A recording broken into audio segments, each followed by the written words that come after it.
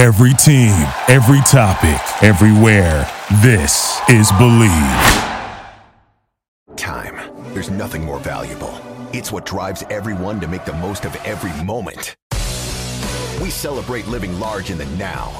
In a city where time disappears, we create experiences that electrify the soul and memories that will last forever. We go big. We go all night. And here, everyone is invited. So get loose and get loud. This is Circa. You'll have the time of your life.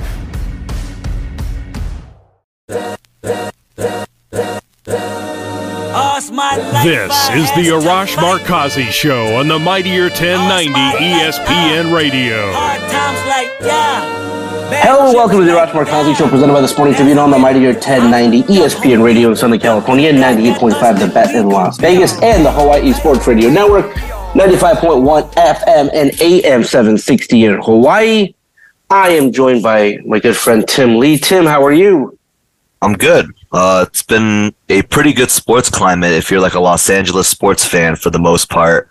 Just in terms of like optimism and in terms of like in terms of quality of sports as well. I think it's been a very, very enjoyable last few months, I would even say, right? Yeah, I mean, Tim, we haven't talked in quite a bit, and I can't remember the last time we had you on the show. But I mean, if I had told you, let's just take it back to around the trade deadline, and this was mid to late February. Even 21 games left in the season. The Lakers were the 13th seed, below 500.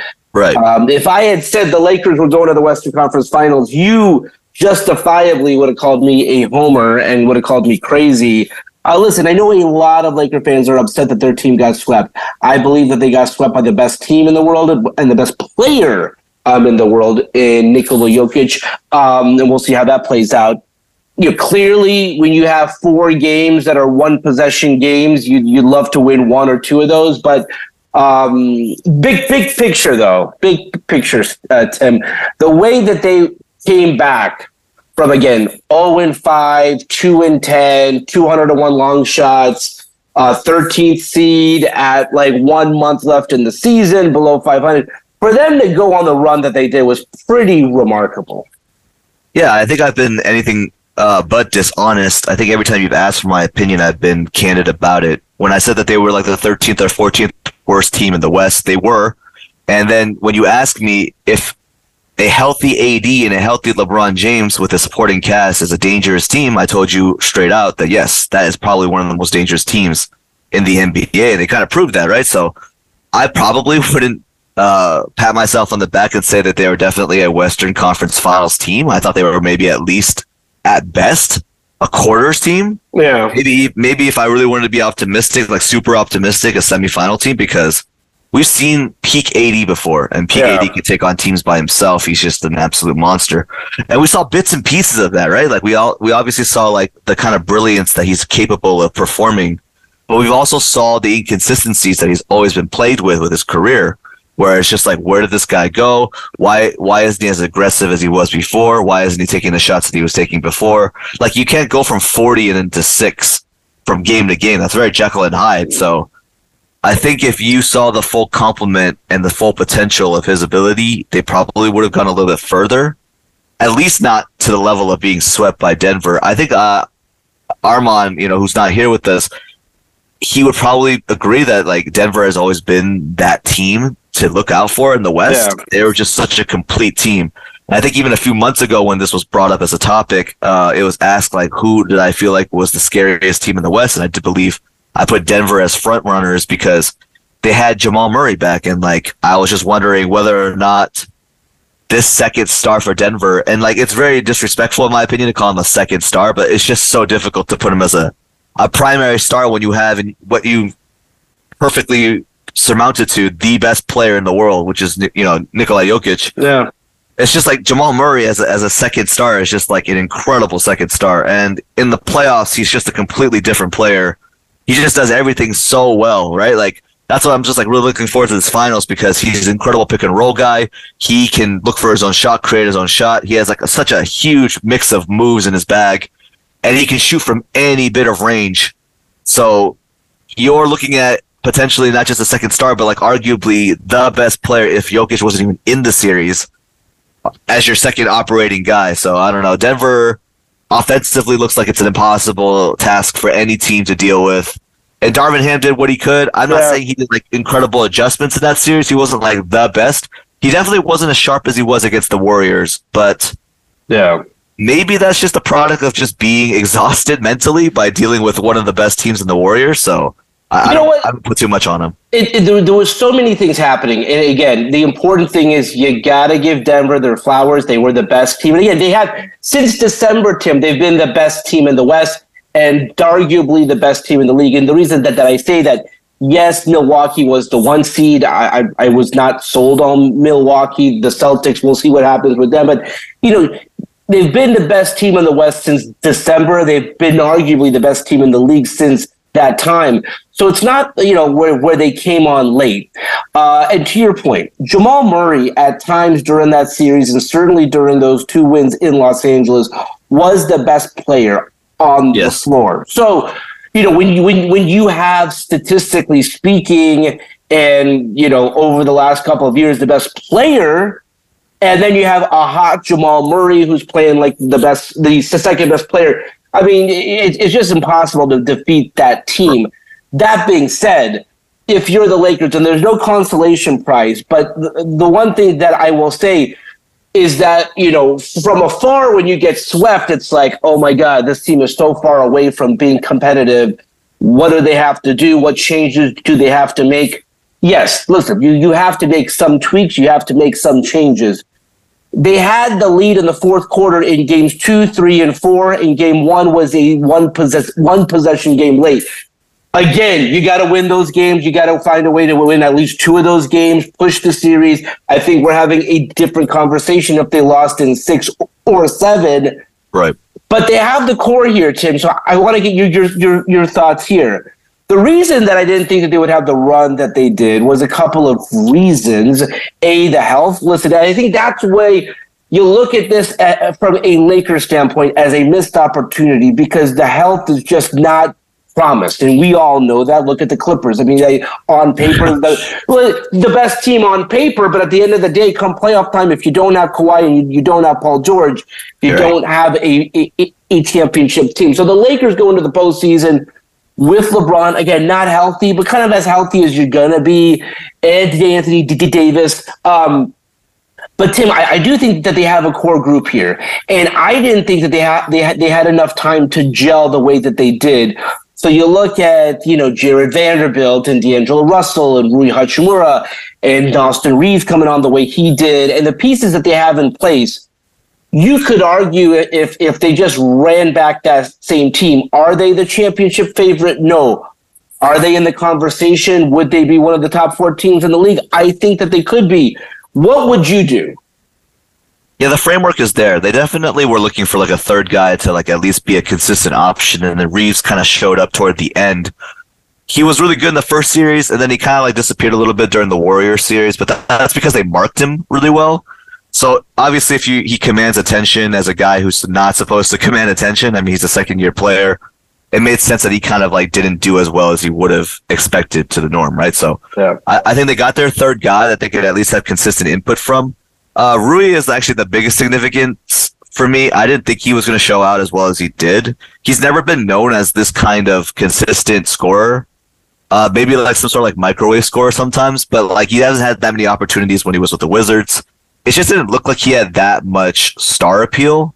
And I think star, I'm using that very loosely, obviously, because he's not a star, but he's just like, he's a great role player. And I think he showcased just how valuable he could be. Yeah. So it's difficult for me to think about. The core is definitely there. But when you mention those pieces that you mentioned, it makes sense that those players did so well together and gelled so quickly because those are very malleable pieces, right? Like, you mentioned Hachimura, who's always been a very good bench scorer. You mentioned Reeves, who's been a flourishing on-ball and even off-ball player for the most part for the Lakers. But you mentioned the most significant one, which is Vanderbilt, because Vanderbilt doesn't really need a lot of time to gel with a team core. Yeah. He kind of just does whatever he needs to do, right? Like, that's the kind of player he is, which is why he's been getting, like, Dennis Rodman comparisons for the most part, or at least modern-day Dennis Rodman. I don't want to disrespect the guy's name. Yeah. But, like, Vanderbilt just does everything. He doesn't need to do anything set up for him. He doesn't have plays called for him. He's not an on-ball guy. He doesn't demand tons of usage. He just plays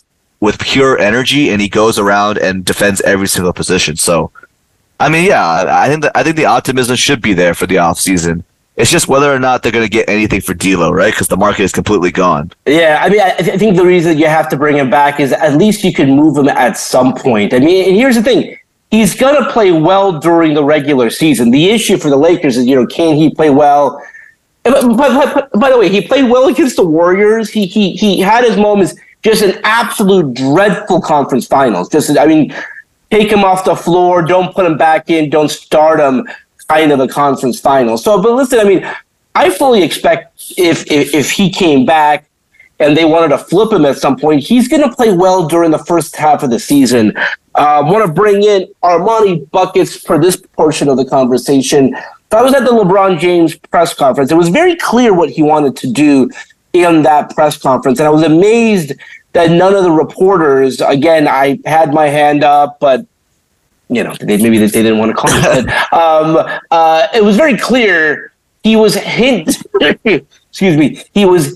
at the fact that don't take me for granted. There's no guarantee that I'm going to come back again. Yes, they just got swept in the conference finals. However, the run that they had was pretty remarkable.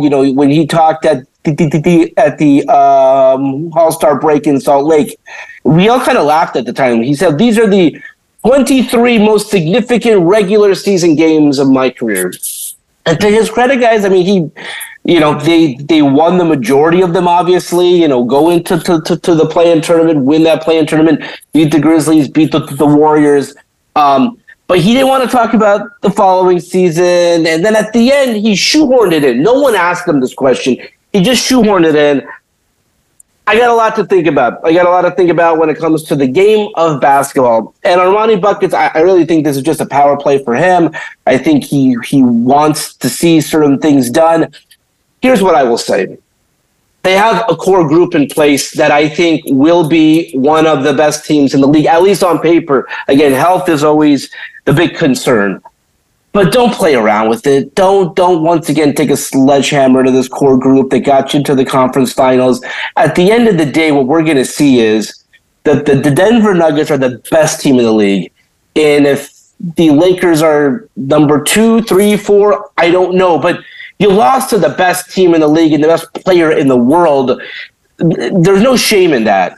My concern is that LeBron's not going to be happy and that maybe he's going to want to go for Kyrie. Kyrie's not coming here, and he should not come here. The Dallas Mavericks will keep him. They're not going to cooperate with the Lakers. The last thing Mark Cuban is going to do is help the Lakers. So, Armani Buckets, your thoughts on what LeBron said and what the Lakers have to do to contend next season?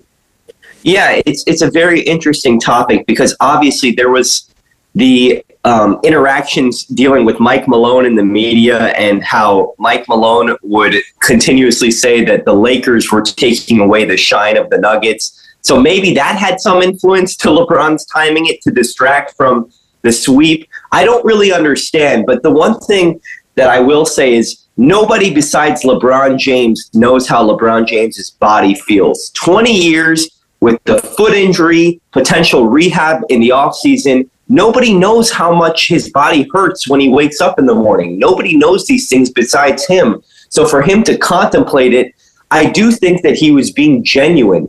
Now, did he exaggerate it maybe a tad bit to make it seem a little bit more extreme regarding the retirement? I think so.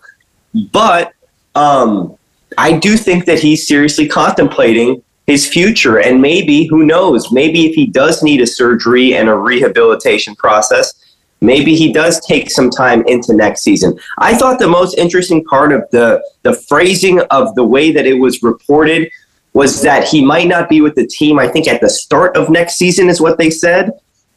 He might not begin the next season with the team. So I think he's hinting at being more of a part-time player is what I kind of took away from it. Maybe a 50 games a year type of player and then save his best for the postseason and for games like Game 4. Yeah, Tim, I mean, here's the thing. LeBron wants to control the media, and anytime LeBron even hints, by the way, he's never done this before. He has never hinted he's going to retire. That being said, I just find it hard to believe that he's not going to have a big, send-off tour, a retirement tour. So he signed for 2 more years. I don't know whether he's going to play 2 more years. I certainly think that is more likely than him retiring. Tim, your thoughts on LeBron James? Yeah, I think he's not going to retire. I mean, I think Armand puts up a good point that he's probably just going to enter this as a part-time player type of thing. I mean, he probably should to conserve health.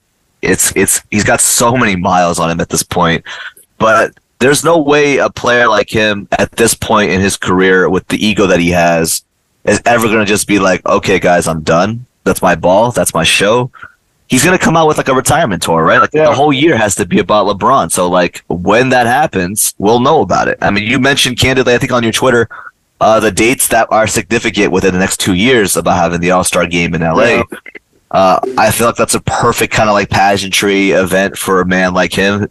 And with his kind of reputation and with his kind of history with the NBA, he's not doing the Tim Duncan thing, okay? He's not going to be, all right, I'm going to leave now, guys. I'm done. There's just no way. It's LeBron James, right? There's just no way. Yeah. Real quick before we head to break, again, we never had this before in basketball and in hockey where we had 4 of the conference finals were 3-0, so there was a distinct possibility we'd have 4 sweeps. Now we have a possibility. Okay, so we had 1 sweep in the West, 1 in the East with the Florida Panthers and the Denver Nuggets. Now, the Boston Celtics forcing a Game 7 against Miami, and then with the Vegas Golden Knights and the Dallas Stars, we have a Game 6 tonight there. Very likely, perhaps forcing a Game 7 back in Las Vegas on Wednesday. Real quick, because again, depending on where and how you are tuning in, this game may already be over with. What do we think about this, guys? I mean, again, we've never seen it in the NBA, a 3-0, and I kept saying it's going to happen at some point. And if it does, this is the scenario in which it happens, where a lower seed somehow finds a way to win 3 straight, and the higher seed turns it around. But Tim, when you looked at that Game 3, and it definitely looked like the Celtics quit. It definitely looked like they were done for the season. It definitely looked like Joe Mazzulla had lost that locker room. For them to come back and force this Game 7 and perhaps complete the first ever 3-0 comeback is incredible. I mean, Jimmy just looks tired, right? I mean, yeah. I thought they quit too. They gave up on the 4th quarter. All their starters sat, and then they were just done. It was Peyton Pritchard's entire quarter. So I didn't think that was going to happen. I know Armand has probably something to say about it too, but it just looks like their coverage now on having Bam not be a primary scorer and Jimmy obviously being a little more exhausted because he's playing every single minute is starting to catch up on them. So they look like they're the team to come through. They look like they're the team that's actually making all the plays when it counts, and Tatum is scoring again at will. And Al Horford looks like he's 15 years younger. I don't know if you guys have been noticing. The guy's playing incredible, lights out defense. So I don't know about you, Armand. I think Boston's the easy favorite now. Yeah, I agree, but I have to be honest with you. I love Jimmy Butler too much to pick against him. You have a little bias on that one for sure. I definitely have bias. This is the biggest game of Jimmy's life. I mean, a redemption of Game 7 last year, the quotes that he's had since then, even considering the finals that they made in the bubble, for him personally, this is a legacy-defining moment and probably the biggest legacy-defining moment for the rest of his entire career. So I understand the Celtics have all the momentum. It doesn't make logical sense to pick Miami. The Celtics are the more talented team, but there's something in me that says Jimmy Butler is not going to go out like this. He can't, right? He can't go out on, he was 3 for 19 at one point last game, finishes 5 for 21. If it wasn't for the last 2 minutes, he would have had a terrible game. It's just the way that he got to this point in this postseason. I refuse to believe that he will go out like this. My logic says to pick the Celtics, but my heart is saying Heat. And so, yeah, I think Miami. Real quick, guys, the Denver Nuggets, according to reports, have already booked a flight the Miami Heat have booked a flight to Denver for Game 1. You got to have that mentality. You just do. So I know that'll get some headlines. I'm assuming the Celtics, if they're smart, have bought or have booked their flight too. I mean, the game 1, because this series went to 7, is coming up pretty quickly. But yeah, I mean, a legacy-defining game, Tim Lee. I mean, what do you think? If Jimmy loses this game, if the Heat lose this game, how does that hurt? I mean, because he was unstoppable for the first 3 games. If he loses 4 straight, what does that mean? I don't think it means that much. I mean, this is a team that has defied every single expectation this playoff, so on paper, it shouldn't actually affect him too much. But like Armand said, like this is a guy who has so much pride with this game, has been an incredible playoff performer. So I kind of do expect him to bounce back, but will the rest of the cast for the Heat bounce back too, right? That's the biggest question. Yeah. All right, let's leave it there. When we come back, we'll talk more about these amazing conference finals and what's in store for the Lakers when we come back right here on the Mightier 1090 in Southern California, the Bet in Las Vegas, and the Hawaii Sports Radio Network. We'll be right back with the Arash Markazi Show on the Mightier 1090 ESPN Radio.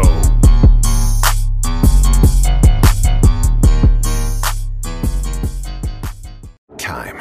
There's nothing more valuable. It's what drives everyone to make the most of every moment. We celebrate living large in the now. In a city where time disappears, we create experiences that electrify the soul and memories that will last forever. We go big, we go all night, and here, everyone is invited. So get loose and get loud. This is Circa. You'll have the time of your life.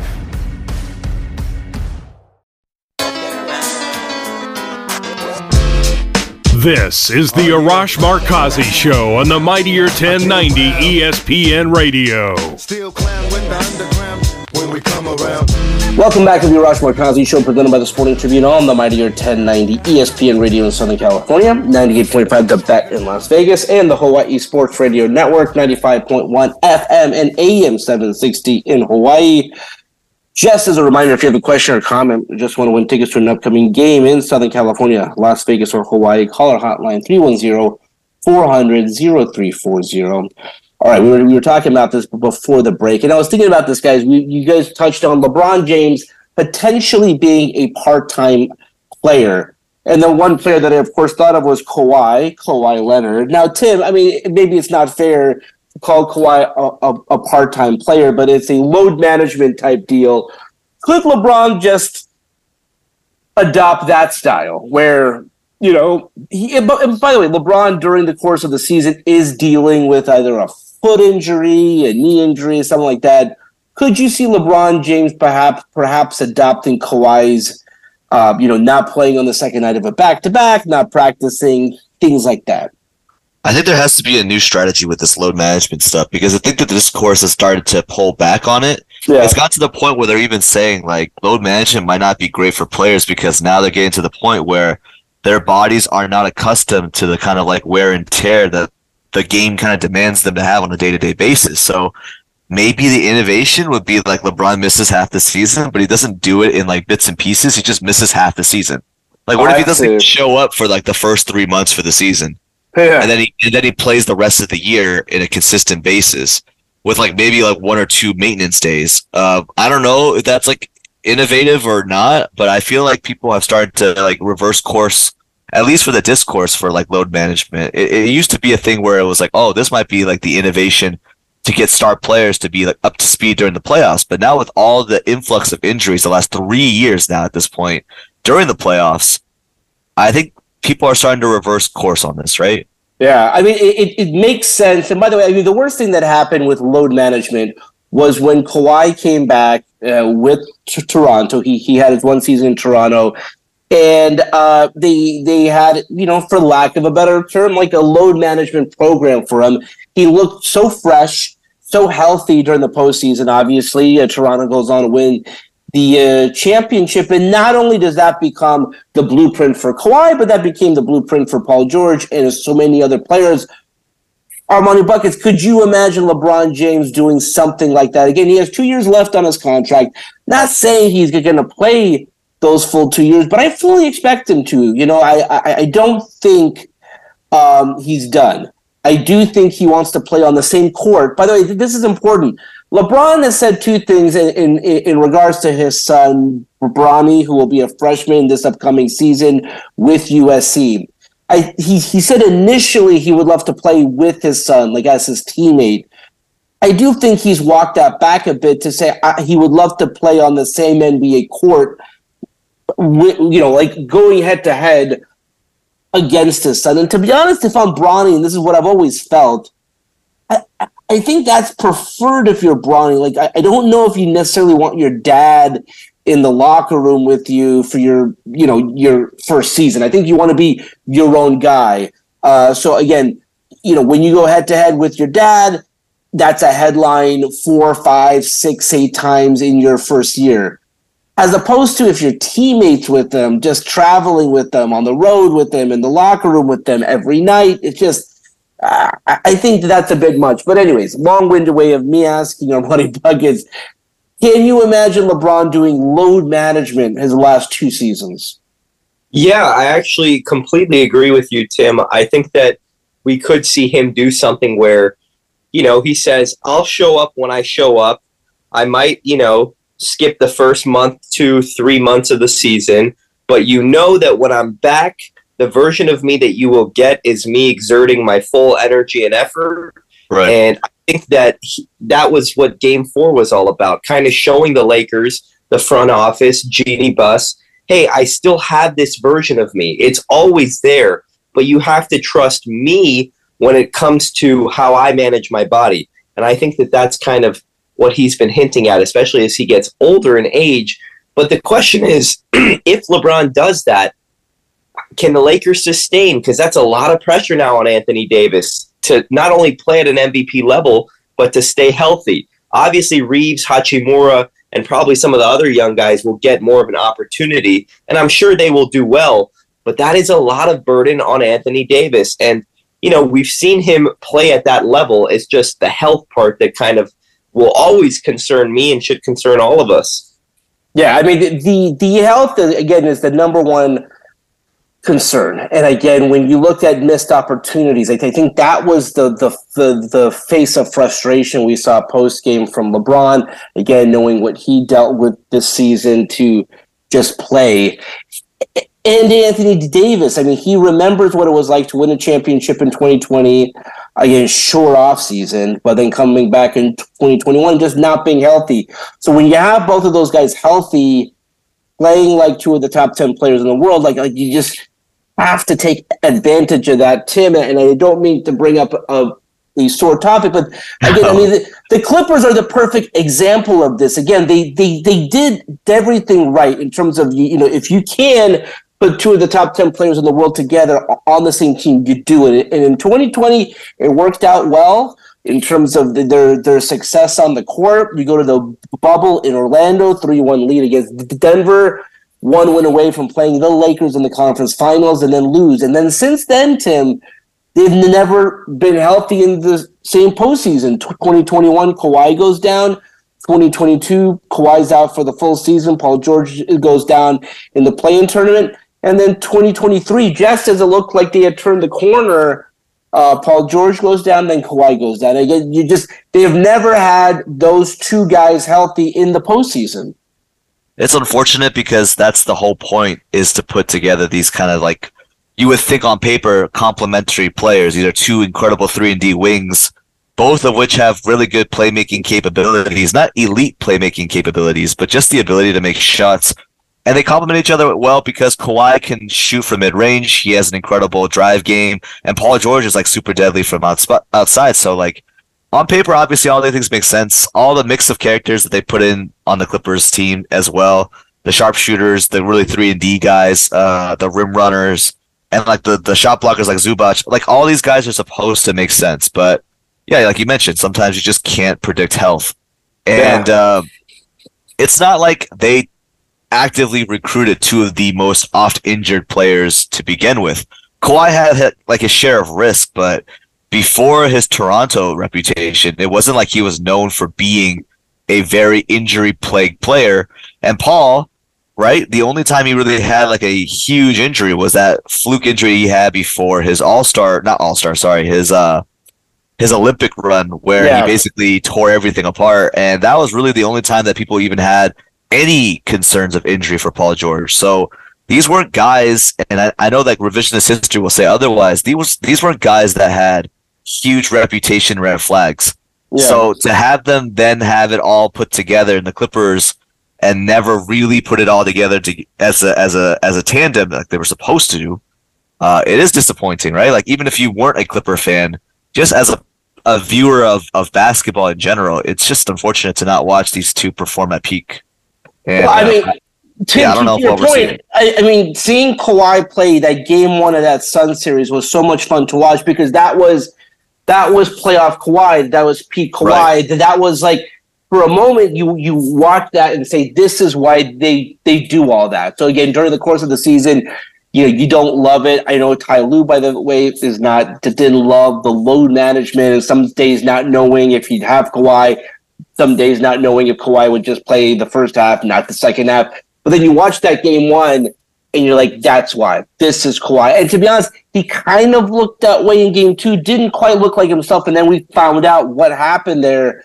You're 100% right. Like, you don't have to be a Clippers fan to want to see, hey, listen, I mean, you want to see good basketball. And that would have been a fantastic series. And I have no doubt, by the way, just seeing the way the Suns played against the Clippers without Kawhi and without Paul George and the way that they played in the next round, like the Clippers would have won that series. And so it's just frustrating to see that happen. Tim, just briefly switching gears to hockey, just because I was at Game 5 in Las Vegas, where Las Vegas had a chance to win the West. Again, they take a 3-0 series lead against the Dallas Stars. Very similar to the Celtics series in the sense that, blew out the Dallas in Game 3. The fans were throwing debris and trash on the ice. The captain gets suspended for 2 games. They look like a done team. And then listen, I tell people, the way that these comebacks happen, as simplistic as it sounds, you just have to win one game. And then you win one game, and then the next thing you know, then you win 2 games. That's where Dallas is at right now. They're kind of in the similar boat to where the Heat were at against the Celtics, where if they win their home game 6, they can force a Game 7 back here in Las Vegas on Wednesday. Your thoughts on what's happening there?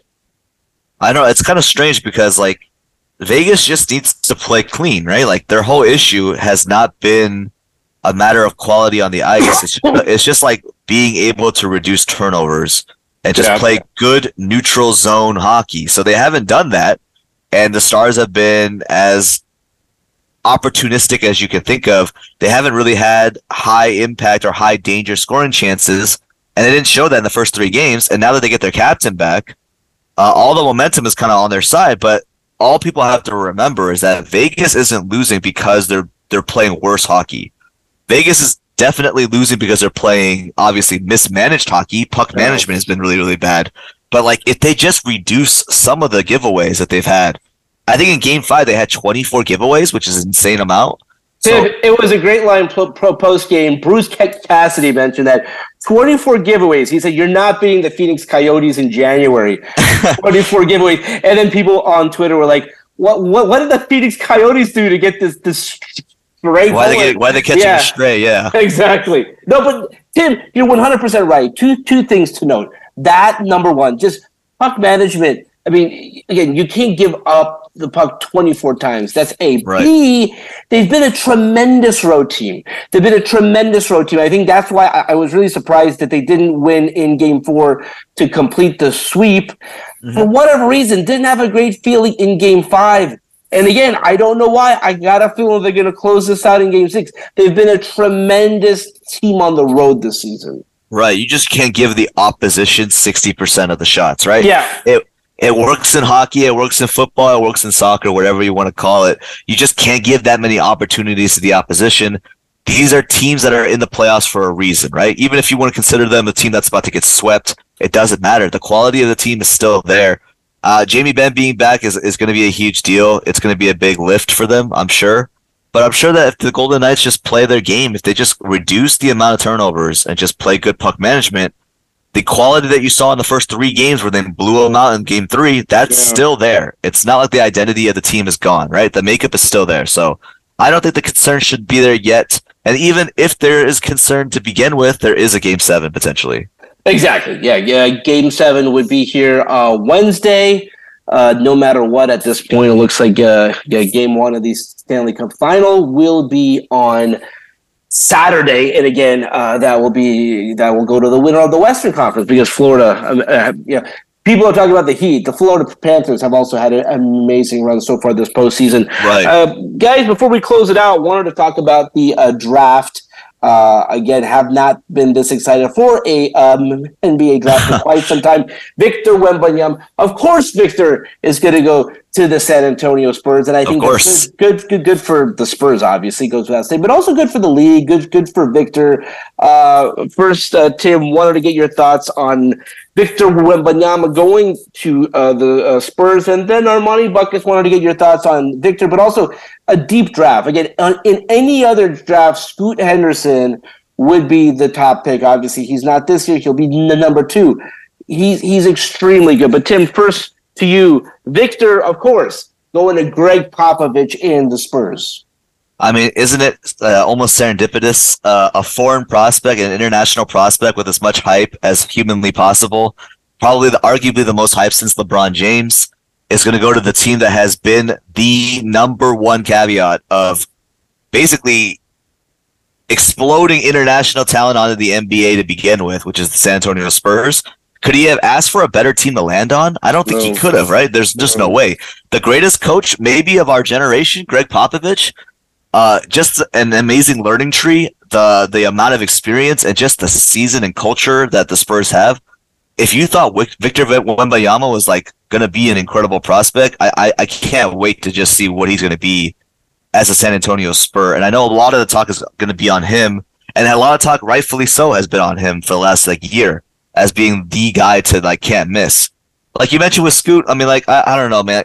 I'm a little bit off on him a little bit. I'm more on Brandon Miller nowadays, but I think the confidence is there for him, right? He took the G League route, which is like a route that I believe is the best way to go into the pros because you're getting that experience that you're supposed to get. Henderson has just a really, really good ability to create his own shot. His wing length is incredible. And like you mentioned, if it wasn't for Victor, he probably would go number 1 or 2, right? So it's difficult. This draft is extremely deep. I'm very much looking forward to how my team, which is the Indiana Pacers, is going to draft. We get 3 picks within the first 30, so pretty excited about that. Armand, if you want to talk about Victor Wembanyama, I think there's been so much stuff talked about him. I mean, people have waxed poetic about him, so. But like I said, rightfully so, right? Yeah, I mean, obviously, there's been so many angles covered with Wembanyama already. The things that stand out to me are how polished he is in front of the media, how much poise he has and charisma he has. And the question is, who is going to be the pick and roll partner with him in San Antonio? Because they have $40 million in cap space. Mm-hmm. Do they go the veteran route and get a veteran point guard? I feel like the important thing is we've already heard that Greg Popovich, Tim Duncan, Manu Ginobili, Tony Parker, they're going to be there to mentor him. But he needs somebody on that team or multiple people on that team that have experience as veterans. Maybe it wouldn't even be a bad spot for a guy like a Pat Bev who prides himself on something like that. And then you talked about it, Tim, how deep this draft is. We don't know if the Lakers will keep that pick at 17, but if they do keep it, that's going to be an exciting prospect that they're going to get. You have a lot of guys that have skill sets that fit the modern NBA very well, a lot of shooters in that range. Lakers are in good hands if they keep that pick, and we know what they do in the scouting department and in the evaluation department. So we'll see what happens. I don't know if they keep it, but if they do, Laker fans should be excited. I mean, you guys are 100% right. I mean, the one thing you got to give them, they have drafted extremely well, not just with late first-round picks, with second-round picks, with the drafted players.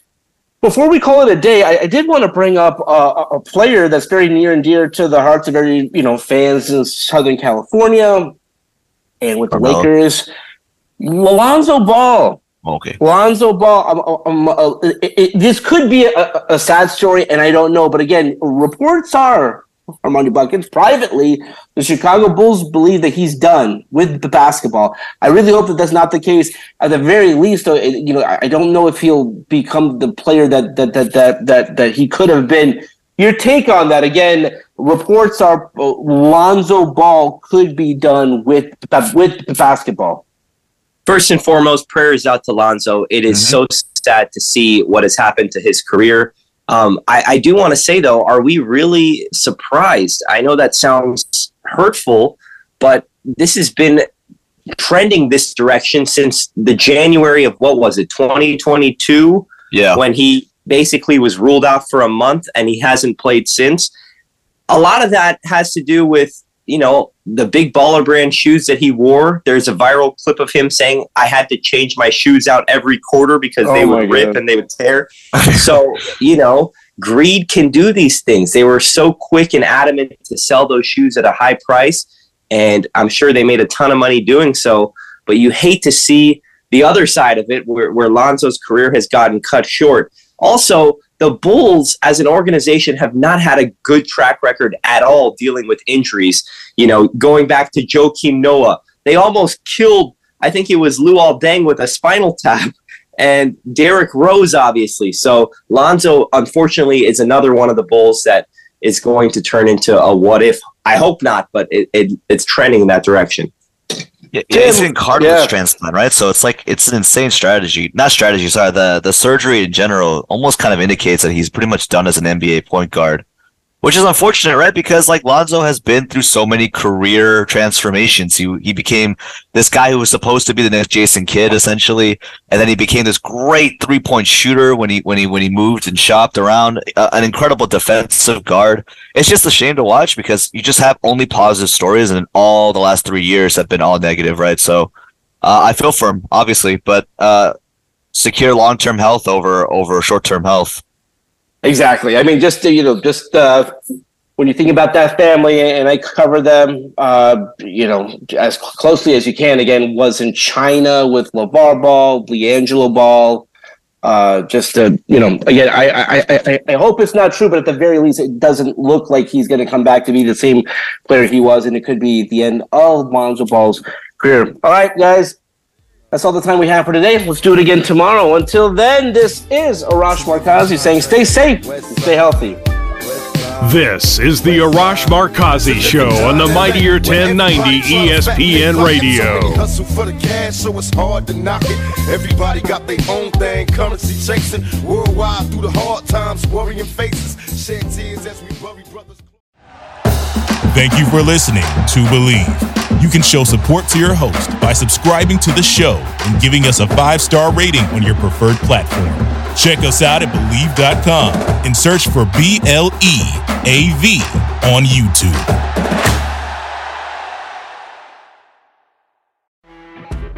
When you're listening to a true crime story that has an unbelievable plot twist that makes you stop in your tracks? That's what our podcast, People Are the Worst, brings you with each episode. I'm Rachel. And I'm Rebecca. We're identical twins who love true crime cases that make you say, didn't see that coming, and we hate the people responsible for them. Listen to People Are the Worst now on Apple, Spotify, or wherever you get your podcasts.